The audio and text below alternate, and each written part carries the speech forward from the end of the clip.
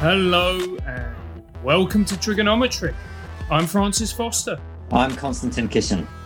And this is the show for you if you want honest conversations with fascinating people. Our incredible guest today is a former member of Al-Qaeda who then became a spy for MI6. Aimen Dean, welcome to Trigonometry. Thank you for having me. It's a pleasure to have you here. Listen, man, what a fascinating background. A lot of people are going to be like, whoa, let's listen to this guy. One thing I should probably mention is you're the co-host of the Conflicted podcast, and your co-host, Thomas Small, we had on the show probably one of our most fascinating interviews that we've ever done, talking about the Middle East and all that sort of thing. So before we get into the interview, which is going to be absolutely fantastic, I can't wait, just give everybody a little bit more of the flavor of your background. How are you where you are? What's been your journey? Because it sounds like an incredible one. Okay, I will try to condense it into 1 minute. Yes. So you can say basically that I am a Saudi-born and raised Bahraini, half Lebanese, and there are Turkish and Persian and other ethnicities there. It's Middle Eastern salad, really. And so from Saudi Arabia, I grew up there, pretty much a religious, young lad. Memorized the Quran at a young age, wanted basically to become an imam. But much to the relief of my would-be congregation, I didn't, end up being an imam. I ended up joining the jihad in Bosnia when I was 16. There, basically, the journey started towards darker and darker motives. And in 1997, I ended up joining Al-Qaeda in Afghanistan. They sent me to their program for WMD, including explosives, chemical weapons, biological weapons, and I was trained on that. And then there was a moment of disillusionment after the East Africa bombings when Al-Qaeda targeted American embassies in Nairobi and Dar es Salaam in Tanzania. I just couldn't continue with the group, and I decided I want to leave. Through the process of leaving, I ended up basically in the lap of the British intelligence services, who, it was supposed to be 6 months debriefings, ended up basically 8 years of espionage inside Al-Qaeda. In 2006, through the wisdom of some American administration officials, they leaked my identity to a journalist in the US because they wanted to talk about the successes they had in terms of espionage against Al-Qaeda, even though I wasn't their spy, I was the British, but then, vassal state, all of that. And so I, of course, basically had to leave the service of the British intelligence agencies, and I ended up basically exchanging one form of terrorism to another. I became a banker. Well, seriously, I was a banker for 8 years. So I joined the offices of a global bank, looking after issues related to terrorism finance, and of course, basically looking into issues of security, geopolitical stability. And after that, basically, I left to work for even more evil organizations. It's the oil industry. Basically to this day, I still work as a consultant for the energy industry as well as for, other governments, and some other evil entities. So, that's really my life in a nutshell. So a minute of summarizing the life of immorality of Aimen. Fantastic. I suppose the question we want to ask is, who's got more psychopaths, the oil industry, banking, or Al-Qaeda? Difficult. Well, fantastic. I would say that the banking industry got its fair share of psychopaths for sure. Absolutely. Weapons of mass destruction. Well, look, we're joking around, and of course, it's a fascinating story condensed very briefly. You talk about it in great detail on the Conflicted podcast, which I recommend everybody to listen to. It's just incredible how good it is.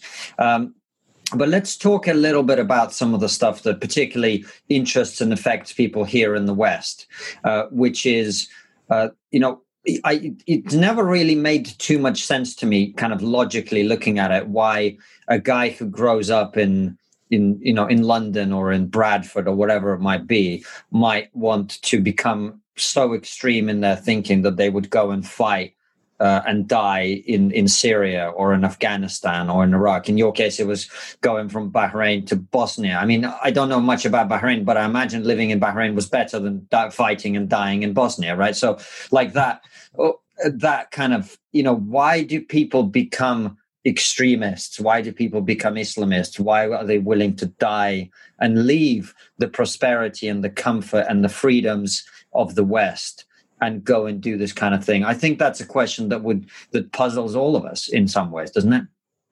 Well, there are. The answer to this could take us several podcasts and several interviews, just basically to get into the depth of it. You've got 5 minutes, mate. Welcome to the mainstream media, Aimen. I faced worse challenges before. Yes. All I can tell you, if I want to condense it, is that there are several layers of reasons. One of them basically is identity crisis, where people basically, cease to identify with their own, immediate society. One of the questions I always get asked by people is that, why there is a war between Islam and the West, and which is basically, this is a narrative that is prevalent out there. I always say that there isn't. There isn't a war between Islam and the West. There is a war within Islam itself. There is a civil war within Islam in which pitting the people who believe in the modern nation state against people who don't believe in the modern nation state. This is really what's happening. The forces of the modern nation states right now in the Middle East basically are fighting for survival, for their own survival, against transnational ideologies like the Muslim Brotherhood, like Sunni militant Islam, like Al-Qaeda and ISIS and Shabab, like the political and militant Shia Islam, the Wilayat al-Fiqh system, or the Ayatollahs of Tehran and their allies like Hezbollah and the Houthis in Yemen. All of these forces are trying to bring down the nation state. Now, why I'm saying that this is related to identity crisis? Because we shape our own identity, around the modern nation state. You're all British. I mean, basically, I would describe myself as British now because basically I believe my allegiance is to this state, to this modern nation state, and therefore, basically, I have the allegiance to this nation state. These people who have identity crisis is because they have ceased to believe in the modern nation state and started to believe in transnational ideologies that want to bring down the modern nation state and create an empire, on the rubble. So just to pause you just for one moment, and there's plenty more time. I was only joking when I said you only have 5 minutes. Just to put it in simple language for people, what you're really talking about is someone growing up in Bradford, let's say, but not actually feeling British. They don't feel British. They don't feel an allegiance to this country. What they really feel is they are part of a movement whose job it is to, let's say, recreate the caliphate, for example, just as an example. Exactly. This is exactly what it is. The idea is that there is this romantic vision of imperial Islamic past that need to be resurrected. And that's the only way basically Muslims can feel strengthened and emboldened and empowered, which is, far away from the truth. The truth is basically that there is a lot of romanticization of Islamic history, which misled many young people into believing that the past is so glorious that the only way forward is to repeat that past with all its faults and shortcomings, mostly hidden because of the way we teach history, unfortunately. And as a result, you have people who basically cease to believe in their own nation state, whether adopted or even their original nation state from their countries of origin. And as a result, they start to believe that what Al-Qaeda is selling, what ISIS is selling, what the Iranian revolutionaries are selling is the future. And as a result, they flock into these conflicts because they believe that by recreating the caliphate, they will restore Islamic glory. And this is where, you have the other side of Muslims who say, no, we have a functioning modern nation state. And this is the best guarantee for security, safety, stability, law and order, prosperity. Why do we have to abandon this vehicle for peace? Just only basically to pursue a dream that will end up and result in oceans of blood and mountains of skulls. So identity crisis is the first step towards that dark path. People don't believe anymore in their nation states and end up believing in transnational ideologies. So just on that, Aimen, let's just go before Francis. He's got a whole different other things that he wanted to talk to you about, but just we stick with that for a moment. Just summarizing what you've said there, is it fair to say then that the identity crisis and the temptation that some young Muslims in the West feel, and not only in the West, but also in the Middle East and elsewhere, feel to join these organizations, these extremist organizations, is a failure of integration in the West? Is that fair to say? And a failure perhaps of what has been kind of described as multiculturalism, but basically the idea that rather than us all becoming British or us all being American under one nation state, what we are is communities. You got the Asian community, the this community, the that community, which are not encouraged to become British in a way. They're encouraged to think of themselves as being still kind of in the space from which they came. This is one of the inaccuracies, I would say, of the narrative that has been pushed by some academics, unfortunately, to say that it's the failure of integration that led to people becoming more or less disillusioned to the point of joining terrorist organizations. If that is the case, why would thousands of young Saudis, Algerians, and Tunisians can't even, integrate into their own societies, even though they lived there with their, for 100 generations before? It's really not that simple. It's not like about alienation. It's a fact that people just divorcing themselves from the concept and the institution of the nation state. It's really that simple. But why are they doing that, Aimen? That's what I'm trying to get at. Then we have to reach into we start to depart now the rational into the irrational, because we will unfortunately depart the realm of the rationality into the realm of irrationality when we start to talk about the fact that they have also the religious and spiritual element here. We can't talk about Islamic inspired terrorism without talking about Islam itself. We'll be kidding ourselves. And by the way, before anyone starts saying basically anything, I mean, I'm a devout Muslim myself. Not a day goes by without me reciting the Quran and saying my prayers. So please, do not think for a moment I'm attacking my own religion here. I'm just basically trying to dissect objectively, why people end up misinterpreting everything basically they read, and then they go and commit acts of terrorism. The reality is that irrationality takes hold here. Islam, we have to understand, is just like Catholicism is a guilt-based religion. It means basically that you feel guilty about so many things you do, and therefore, Islam regulated the relationship between the individual and the creator through three channels, or three pillars as we call them. These pillars of worship are love, hope, and fear. So you love the Lord. So basically you apologies.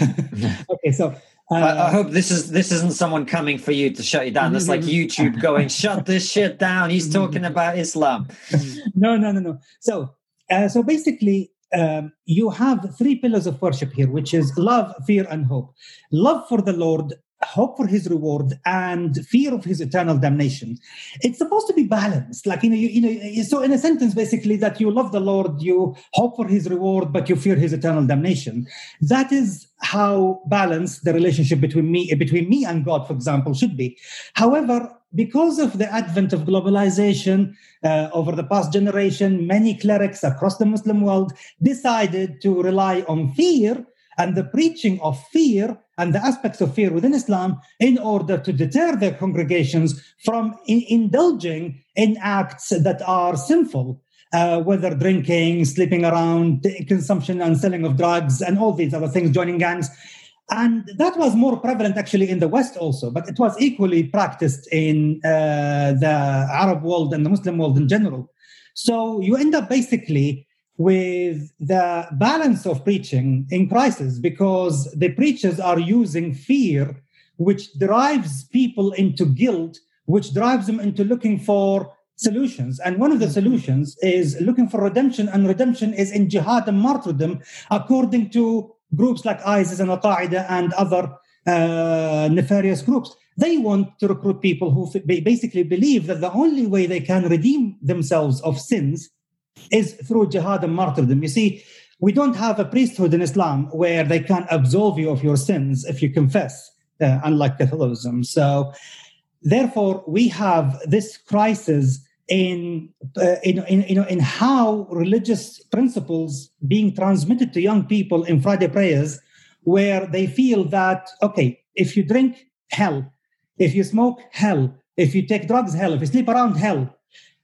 There isn't that message of hope that if you refrain from all of this, you will end up going to heaven. God will reward you with a heavenly abode forever and ever. So basically, this crisis in religious preaching resulted in many people becoming more and more guilty. Now, that is not enough yet to push them over the edge, but then comes the even more irrational, which is prophecies. All jihadists who join the jihadist groups, whether they are ISIS, Al-Qaeda, Al-Shabaab, or even more so Hezbollah and the Houthis in Yemen and the Iranian IRGC, they are all motivated by prophecies of a awaited Messiah, a Mahdi, as they call him. The idea that there will be these black banners rising from Afghanistan and eastern Iran, marching all the way towards Jerusalem, slaughtering all the Jews and basically ushering in an era of a new caliphate.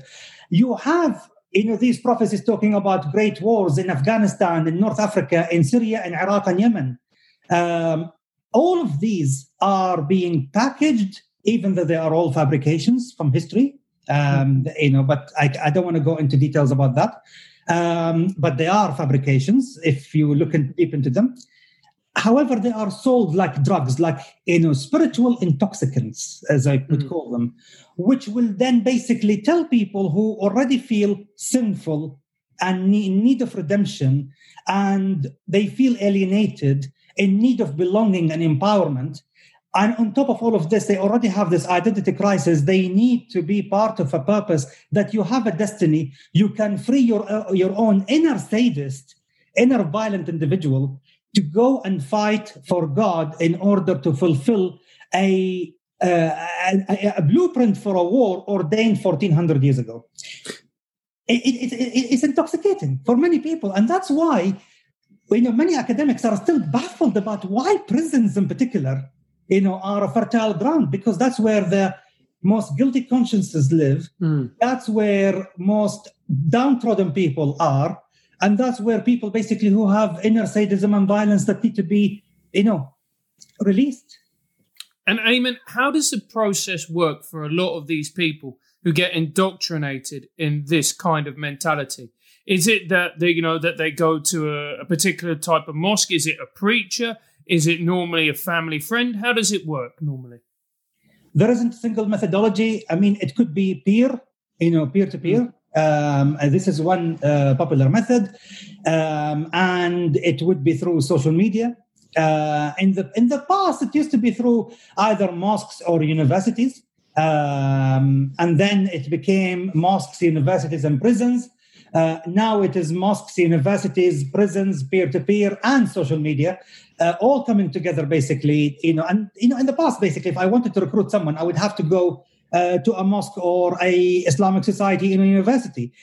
Now these days, I could basically record the video, and I could invade 100,000, personal phones, bedrooms, and living rooms, and preach my message. I don't need even to be alive. I could record many things. I could write many things, like people like Anwar al-Awlaqi, for example, the famous English-speaking Al-Qaeda preacher, and leave them there, for eternity, online, keeping people being recruited. So the thing that I found very interesting and incredibly worrying was when I was reading some of your articles, was you saying how incredibly difficult it is to de-radicalize people who have been indoctrinated. One of the things that people need to understand is that once you go down the path of believing that you are fulfilling a divine destiny that's going to end up empowering people, if you believe that the world is run by a cabal of corrupt, bloodthirsty creeps, and that your mission is to pave the way for a messiah-like figure to come along, then you have already gone down too far down the path of irrationality to bring them back. The problem is that the spiritual aspect of jihadism and Islamic inspired political violence really, take hold of the mind to the point where people cannot believe that everything they've done, everything they fought for, everything they bled for was wrong. And to try, to tell them that, because you see, the preaching within jihadi circles, jihadi camps, jihadi, online, forums, really focus on taking you upward as if like you are spiritually ascending above what they call the mundane realities of the world.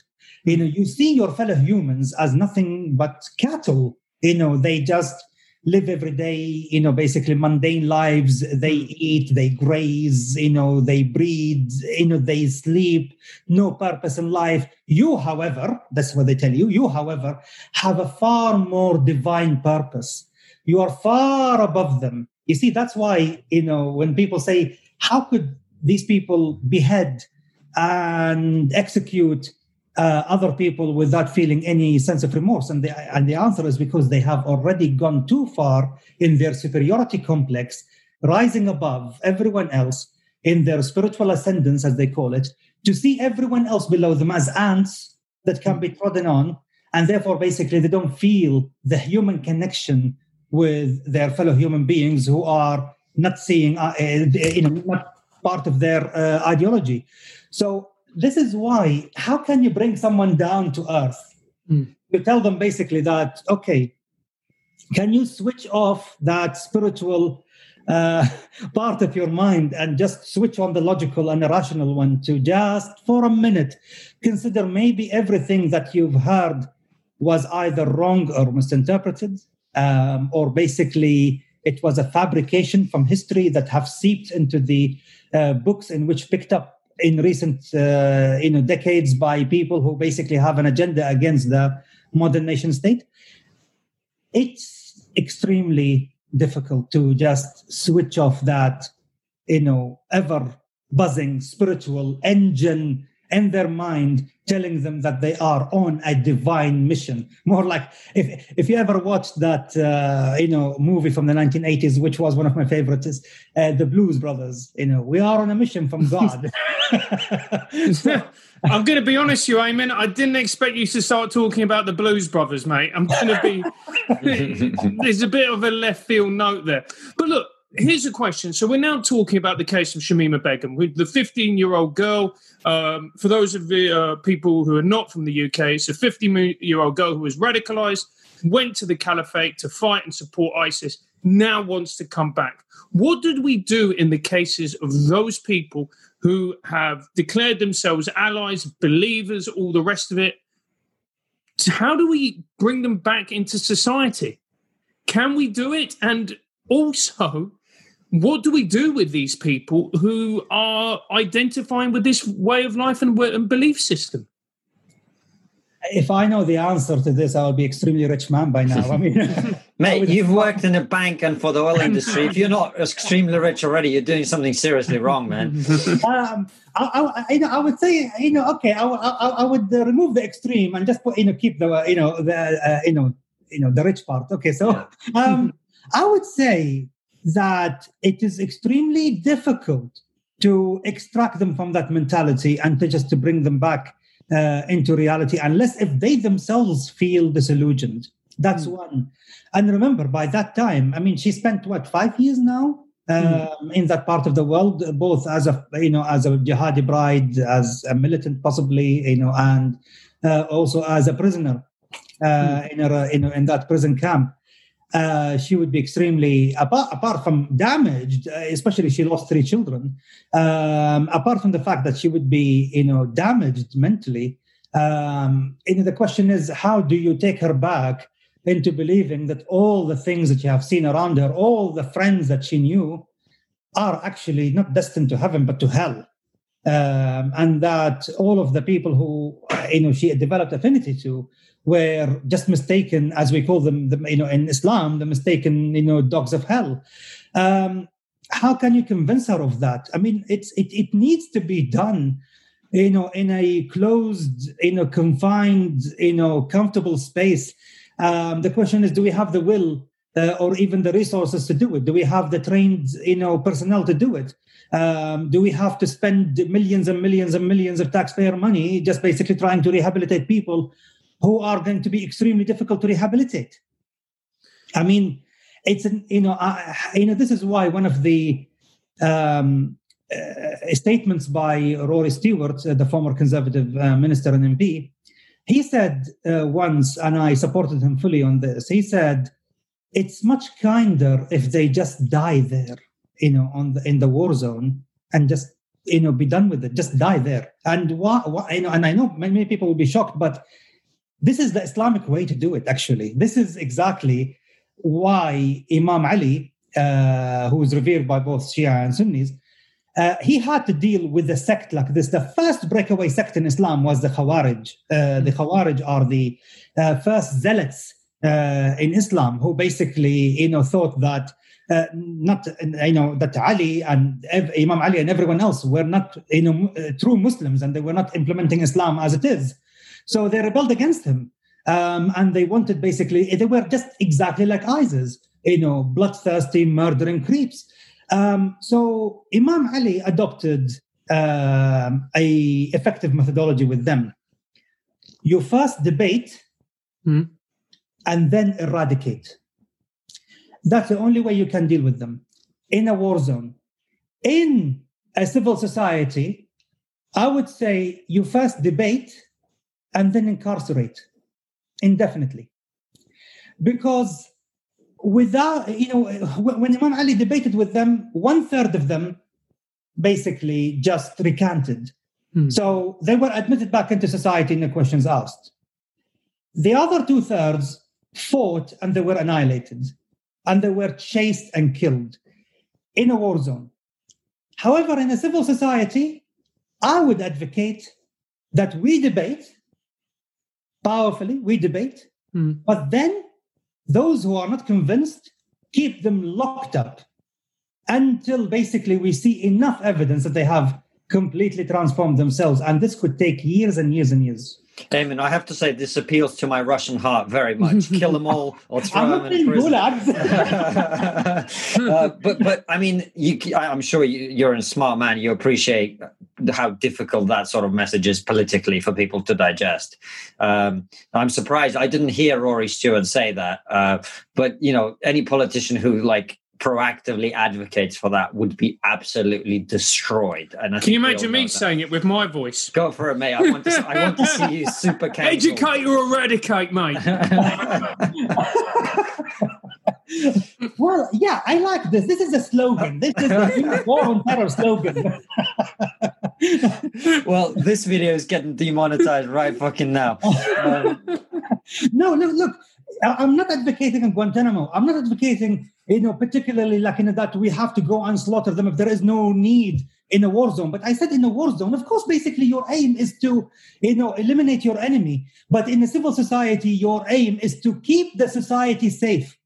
And no one can say that they know these people better than we do.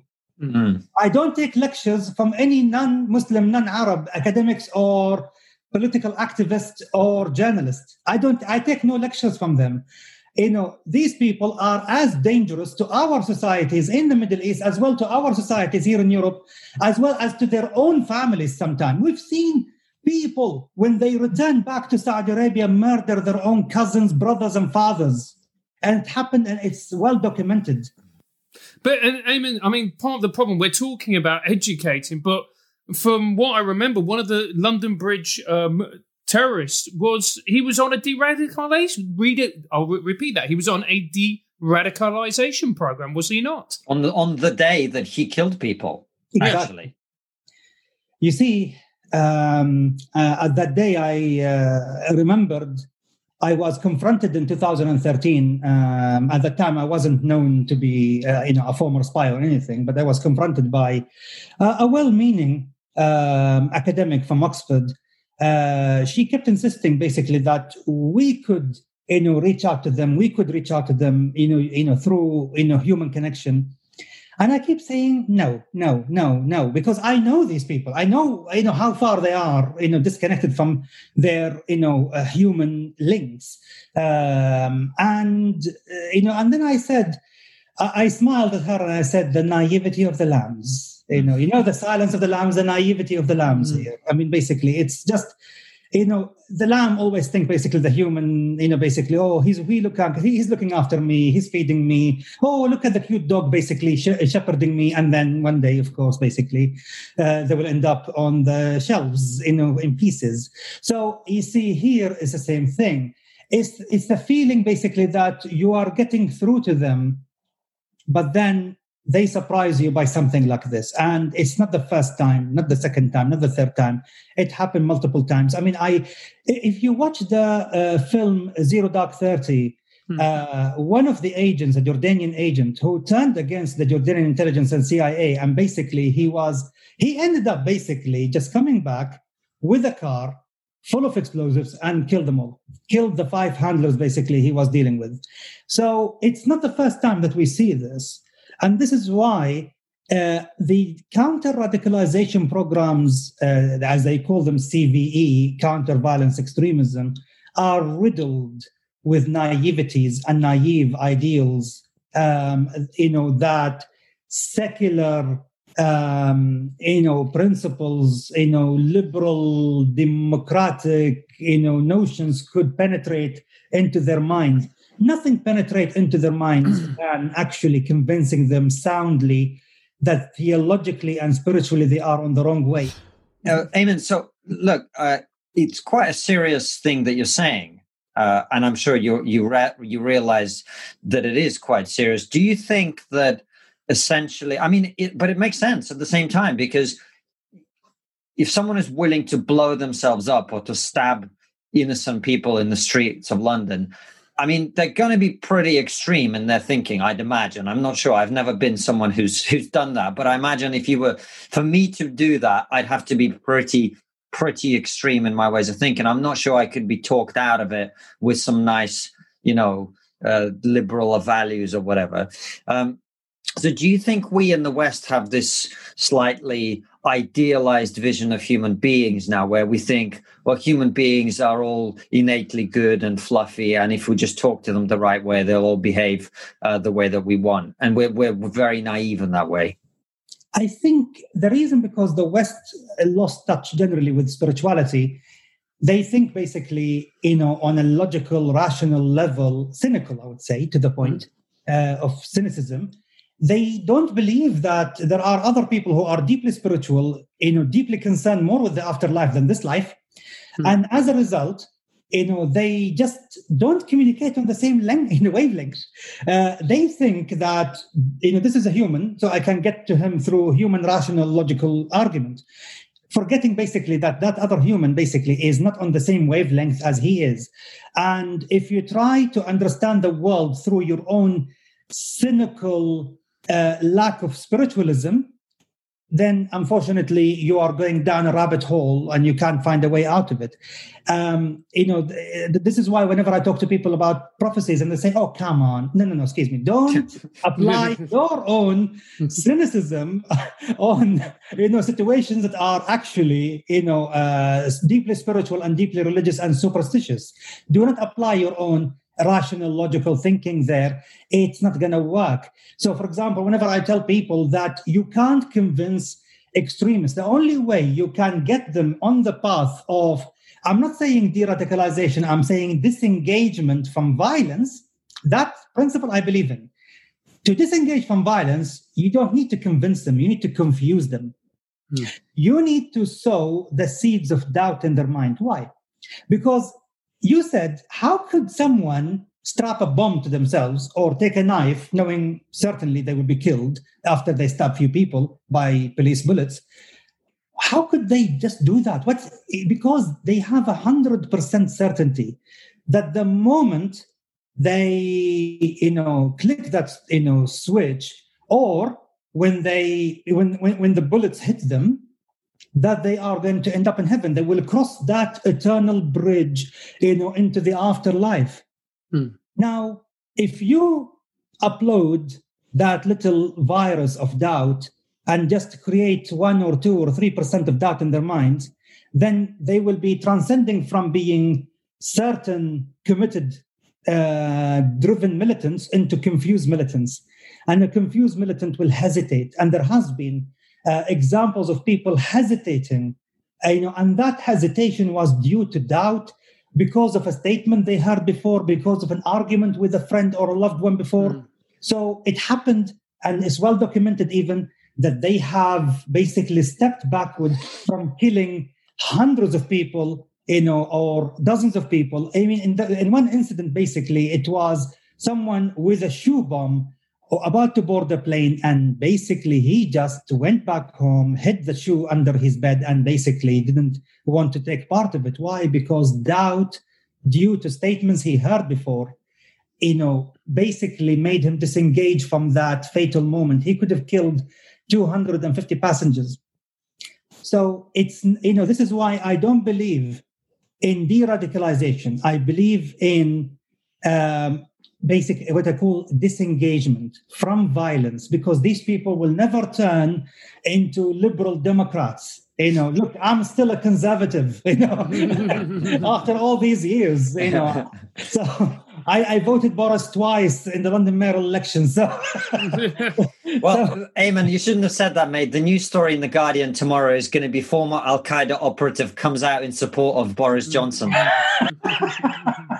Yeah, they will remove the former spy from MI6. Yeah. Just former Al-Qaeda operative. That's a former terrorist supports Boris Johnson. That's it. But so we've been talking about this subject now and we could continue to explore it, but we're going to be moving on to something that I think you have wanted to talk about, and it's a subject that has captured the minds and hearts of people around the world, which is the plight of the Uyghur Muslims in China. Now, for those people who may not be aware of what is happening, could you just give us a brief rundown of what is going on in China at the moment? Okay. If you try to imagine the Chinese map right now in your head, and if you don't, basically just pull up your smartphone. Well, you've got it behind you, mate. It's behind me, So if you look at the map of China and you look at the northwest of China, there is a large province. That province is almost 7 times actually the size of the United Kingdom. So it's massive, it's huge. But it's really not that much populated, 35 million people, I think. And roughly about between 13 to 15 million people of them are from the ethnicity called the Uyghurs. The Uyghurs are a Turkic people. Linguistically and ethnically, they are quite close to the Kazakhs, people from Kazakhstan, Kyrgyzstan, and they speak a language similar. In essence, they are similar in names and culture. So they've been part of China on and off for almost 2,000 years. So the land has been changing hands all the time. But for the majority of that time, basically, they were Chinese province, sometimes basically vassal states, sometimes independent kingdom, and sometimes basically it's their map is off and on and, to the sideways. Much more like the Armenians, poor Armenians. So they're like Scottish people, basically. Given I live in Scotland, I wouldn't comment. So basically, the Uyghurs, in recent years, been subject to intense, I would say, crackdown by the Chinese authorities. Now, basically, I must confess here, basically, that I work with many Chinese oil companies and telecommunication, and I visit China basically 6-7 times a year. I have many friends in Beijing, both from the private sector, the public sector, from think tanks, including the Confucius Institute, even in the jockey club, the horse racing club there. So I was always trying basically to see the conflict there. And I've been to Xinjiang before. So I try to, the province we're talking about where the Uyghurs are. So I try to see the conflict from both sides here. Now, it is important, one of the things that alarmed me really in the last several weeks is the fact that there is a talk of a new jihad front to be created in that part of the world, in the Chinese province of Xinjiang, known to the locals as East Turkestan, as they call it, or Dugu Turkestan in their local language. Now, not many people know that, but if I ask you, Constantine, if I ask you and ask you, Thomas, what are the largest, which nationality constitute the largest jihadist contingent in Syria? Well, I mean, I'm completely uneducated guess. I would say somewhere, I don't know, like Iran. Okay, Constantine? Are you going to say like Chechens or something? Well, Chechens formed about 5,000, I would say, and they were large for a while. Tunisians, there were about 6,000 of them. Basically, Chinese citizens make up the largest contingent of jihadists, foreign jihadists in Syria. Wow. There are 8,500 of them right now in Idlib, as well as, if we add the women and the children, it will be 21,000 in total. They have a community of 21,000, and they are living in multiple villages and towns, which used to belong to Christians, places like Hulluz and Yaqubiya and Janudiya and Zambaqi.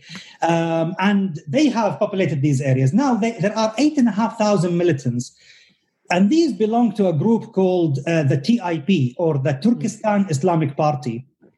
The Turkestan Islamic Party was always aligned with Al-Qaeda. I knew them basically since the days of Afghanistan when I was there. Some of them were members of the Al-Qaeda Shura Council. So they are extremely aligned with Al-Qaeda. And while they are there actually in Syria, they are aligned not only to HTS, which is an offshoot of Al-Qaeda that is now more independent. They are also allied to a group called Harras ad-Din, which is Al-Qaeda's official branch within Syria. And also they have an incredibly close relationship to the Turkish military intelligence and the Turkish intelligence.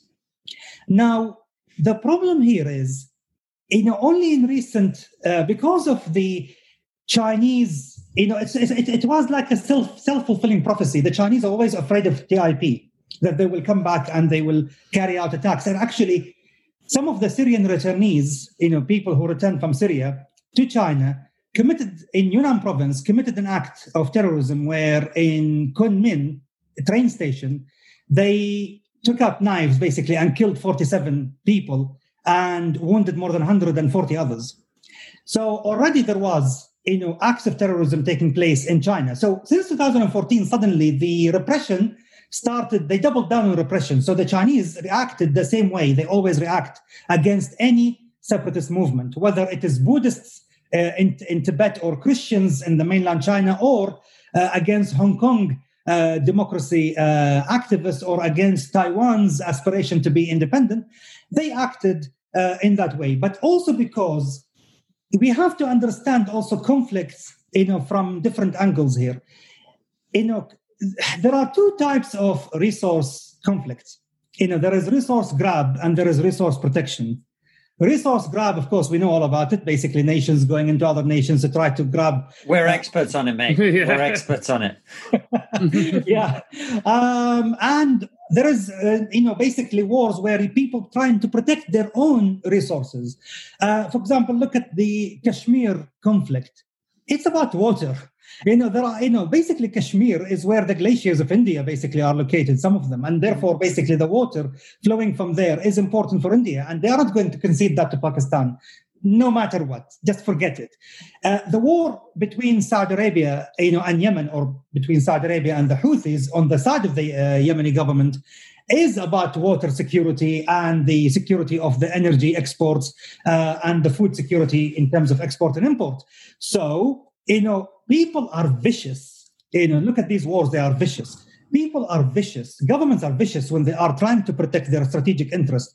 Xinjiang province, in the past, it used to be the back door of China. But since President Xi Jinping decided that it's going to be the new front door of China, that is going to be the place where, through it, the railways of the new Silk Road, the Belt and Road Initiative, is going through, because Xinjiang is going to be the junction where one part of the railways will go through Kazakhstan and then Russia into the heartlands of Europe.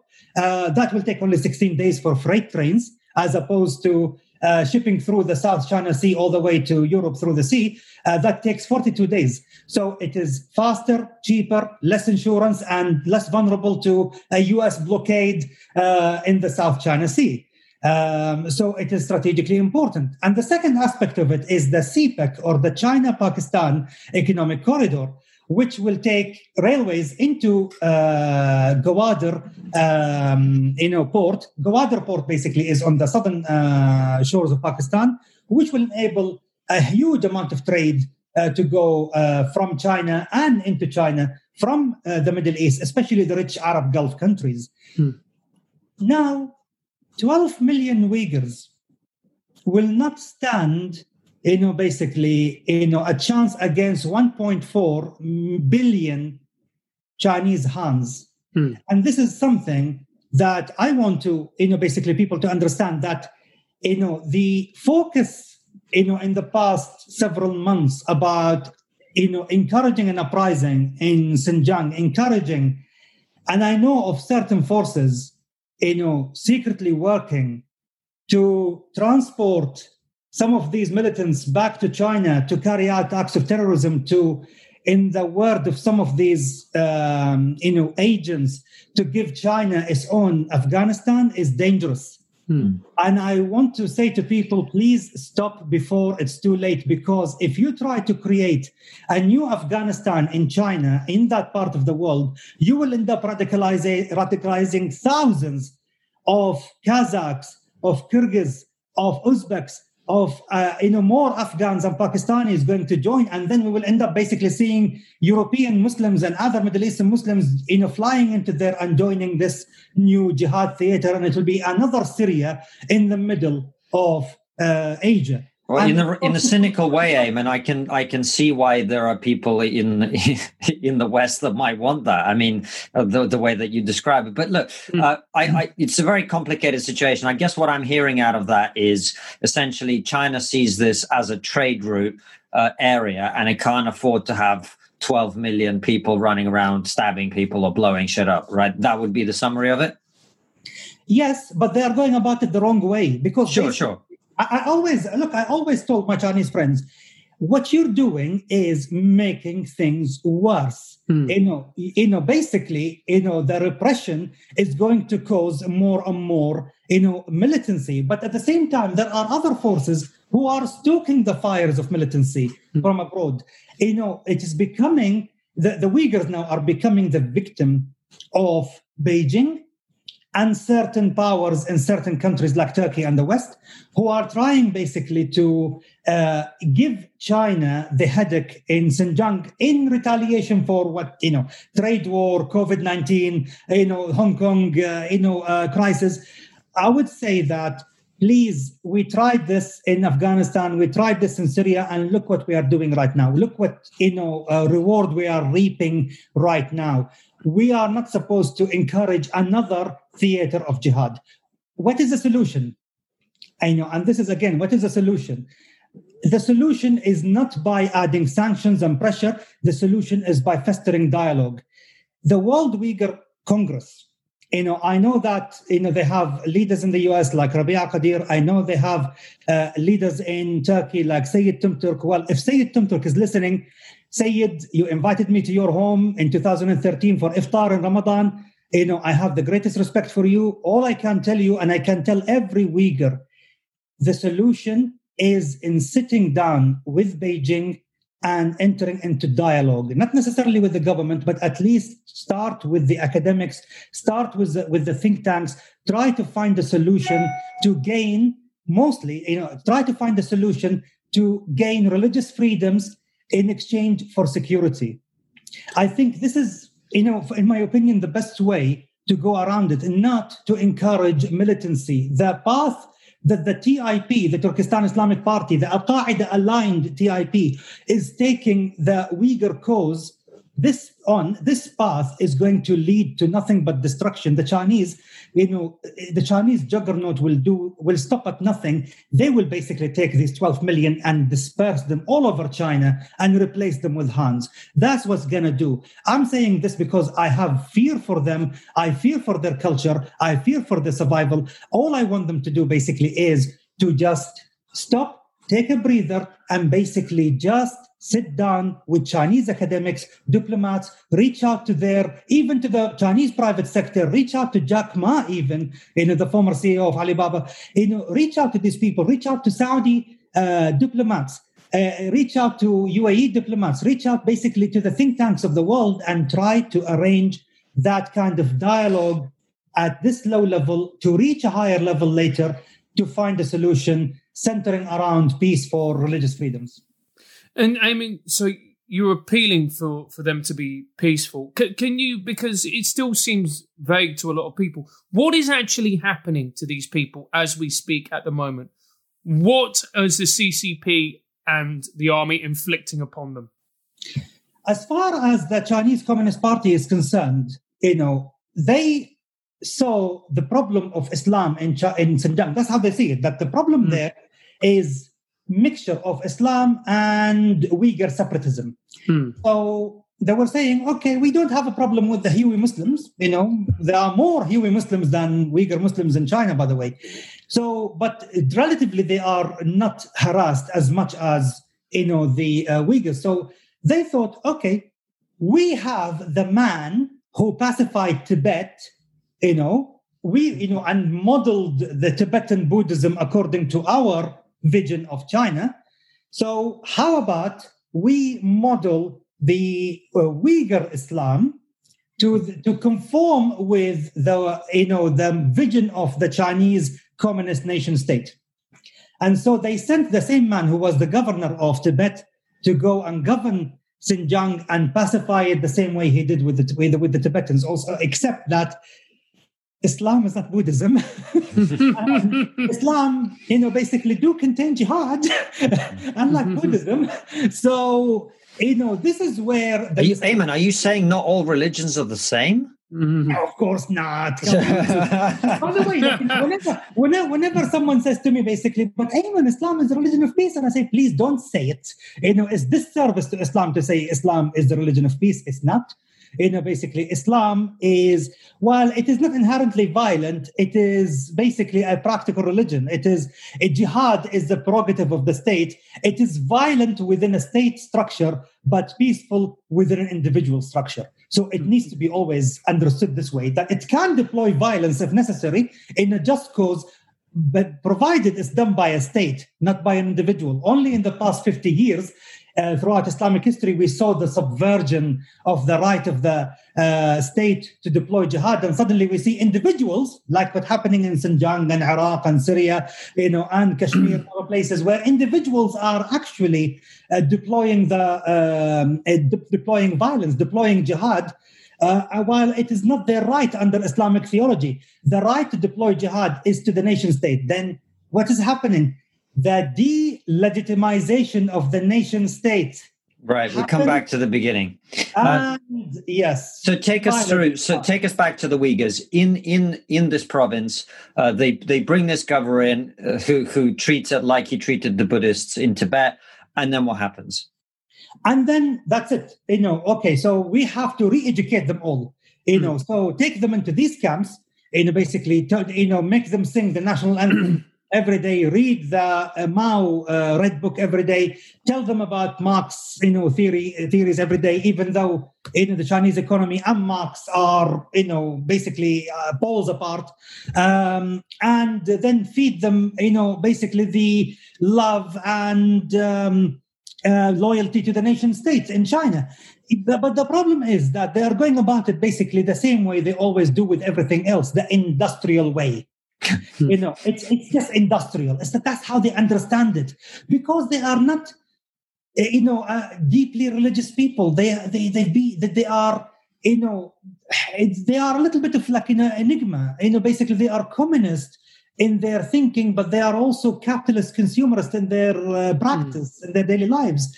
And because of course, basically the normal relations of brotherhood, basically, and sisterhood has been more or less dismantled over the past generation or two because of the one-child policy. So you end up basically with more and more selfish generations, being born, who don't understand basically the collective will of the Uyghurs. By the way, the Uyghurs were always allowed as a religious minority to have more than 2 or 3 children. Not many people know that. Some of the minorities were allowed to do that. And they were always represented as one of the minorities of China. In fact, if you take a Chinese currency, there are 4 scripts on it. So there are 4, calligraphy: Chinese calligraphy, Mongolian calligraphy, Tibetan calligraphy, and Uyghur calligraphy. So it's all represented in the Chinese currency. But it's the industrial way of, okay, we have a problem. So what do we do, basically? Okay, take the millions and put them in the camps. When the split between the Soviet Union and China happened, and the Soviet Union decided to pull away the nuclear program assistance for China, the Russian engineers, before they left, they shredded, the nuclear program documents and left. So the Chinese gathered, the 8 million pieces, in the 1960s, they gathered the 8 million pieces of shreds and employed 1 million Chinese to put them together in the biggest. Holy shit, man. And that's how China have a nuclear program and how they achieve a nuclear bomb. So it's the industrial mindset. So right. It's CVE, or counter-violent extremism, on an industrial scale. They deal with it. Okay, if you tell the Chinese this is a nut, forget basically a sledgehammer. They will bring a bulldozer, basically to deal with this nut. So we have, because why? For them, they see Xinjiang as, their Achilles heel, their vulnerability, their buffer zone, being, basically a subject of a conspiracy, internally and externally. So the paranoia takes in, the industrial repression mindset takes hold, and they move in this way. Now, this is why I'm saying that the only solution for this is dialogue only. The repression will continue, unfortunately, until there is a dialogue that guarantees for China its security and guarantees for the Uyghurs their religious freedoms. Well, I mean, that is incredibly bleak, Aimen. I mean, because we know that with China, when it comes to human rights, whether it's Tibet, whether it's Hong Kong, I think it's fair to say that that's not one of their strong points, is it? Really? Indeed, but the solution is not to create another Afghanistan that will suck in thousands upon thousands of young Muslims from the West, from the Middle East, from South Asia, from Central Asia. And also this will impact Russian security. It will impact on the security of the Central Asian republics. It will impact the security of India. It will impact the security of Pakistan. We don't want that, please. Aimen, how close are we to that situation happening, do you think? How close are we to that catastrophic event? I think we will see it in 2021. Wow. If those who are planning it, and I know who they are, if those who are planning it do not basically put the, hit the pause button right now and understand that they're playing with fire. And how much truth is there to some of the things that we're hearing out of China? You talk about this industrial approach, essentially, where human beings are cogs in a machine, much more than they are individuals to be looked after and thought of as people. How much truth is there to concentration camps? We see these images of people with shaved heads. We read stories about exports of human hair going to the United States from China. We hear forced sterilization programs. We hear forced organ donations, all of this stuff, right? Like to people in the West, that sounds pretty horrific. And because it is all of that true? Is that happening? All I can tell you is that in regard to the concentration camps, they are true. I mean, basically, they are. But however, we're not talking about people basically staying there forever. The people staying there between an average of 8 months, and then they so-called graduate. Whether that's true or not, I don't know. All I know basically, I shouldn't laugh, but it's just crazy, man. The average is 8 months, before basically they are released back into society. And if you drive through Xinjiang, you will find there are some towns that are empty, and there are some towns that are completely bustling, full, and thriving.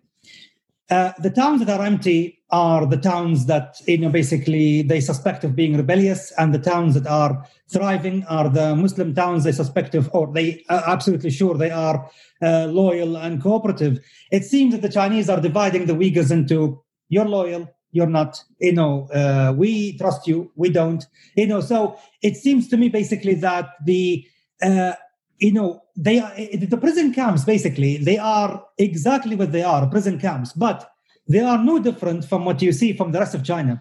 Because even in the rest of China, they make people even write postcards, print postcards. They make people basically, work on, producing goods and services and toys even. There are toy factories that actually prisons, in many of the toys basically that you see sometime on the shelves were made there by prisoners, because prisoners need to work in order to earn, their living, which is not far away from what is practiced in the United States, actually, in some prisons where, if you call, the hotline, basically to order a pizza, most likely the one processing your order is a prisoner, in a prison call center.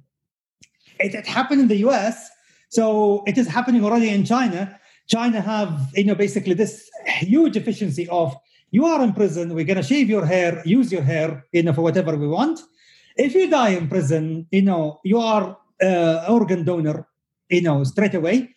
If, basically we, and whatever you work for, yes, we're going to sell it abroad or in the internal market. However, this is what you are going to spend. We give you the money in the prison to spend on toothpaste and toothbrush and extra food and pen and paper and books, basically, you want to read. So it is a brutal prison system, but it is not that much different from what you see in the US in some states. Wow. I mean, the thing, it's taken my breath away a little bit, Aimen, what you've just been talking about, everything from Afghanistan and to the treatment of the Uyghurs. And I think one question that we're all probably wondering is what can we do? Is there anything we can do in the West? Is there any particular organizations who are trying to represent the Uyghurs, maybe trying to help or ease their plight in some way, shape or form? I think foreign ministries in the West should be in touch with the World Uyghur Congress, especially their leadership in Turkey. They are more powerful than their leadership in the US. Mm-hmm. And try to, basically find a way to both put the pressure on the World Uyghur Congress and on the Chinese government to actually sit down together and work out a solution to this crisis, because this cannot go forward.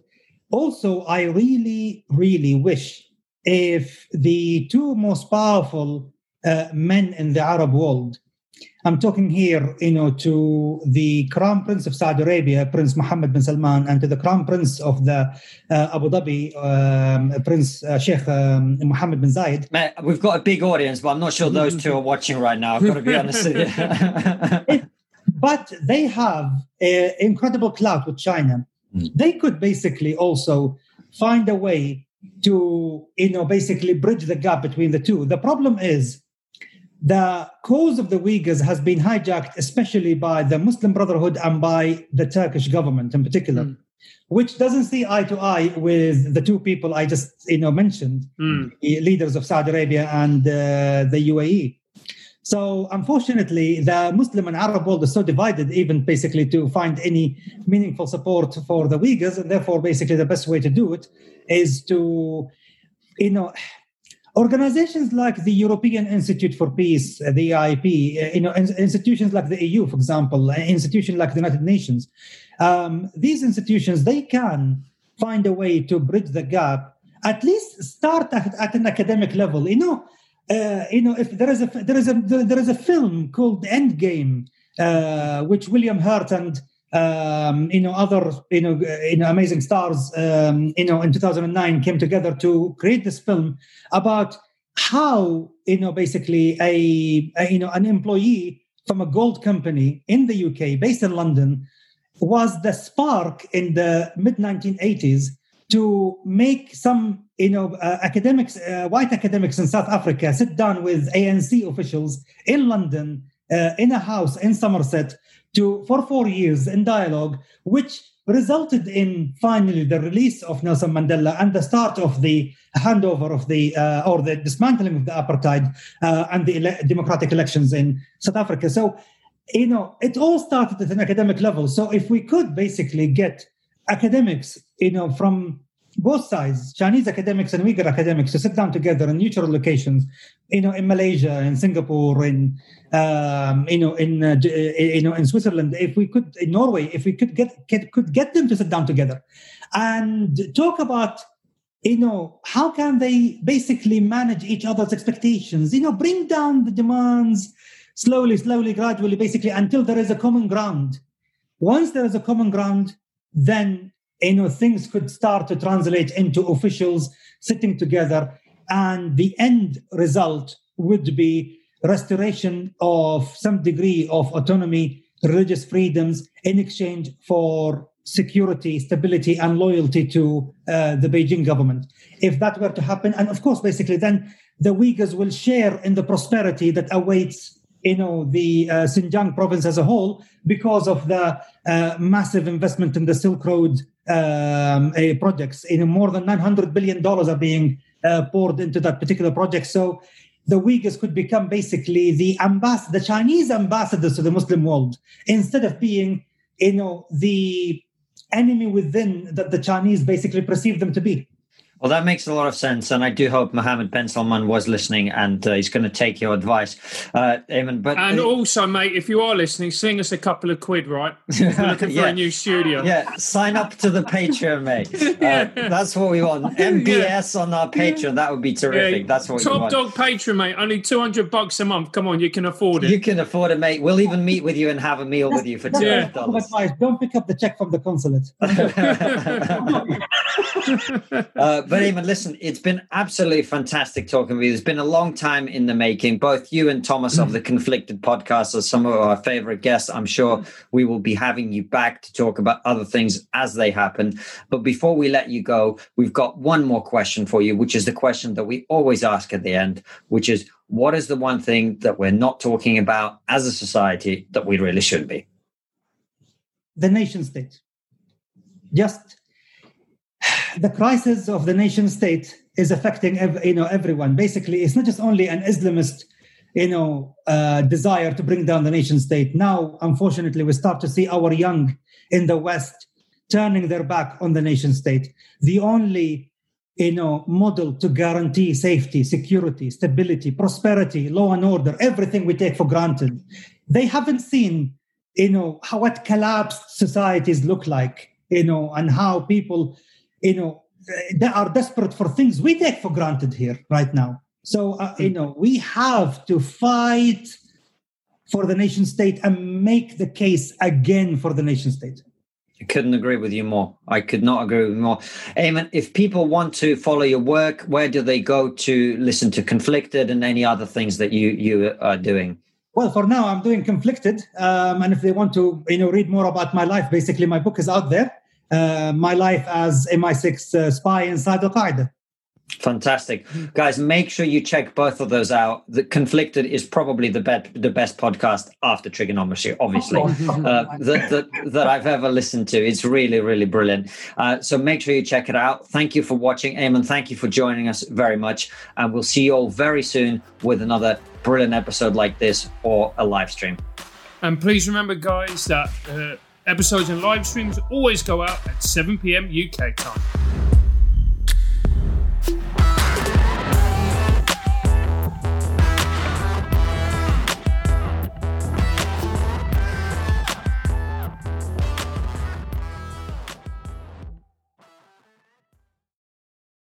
Before you go, consider joining our exclusive member feed. As a member, you'll get ad-free and extended interviews. Click the membership link in the podcast description or find the exclusive episodes link on your podcast listening app to join us.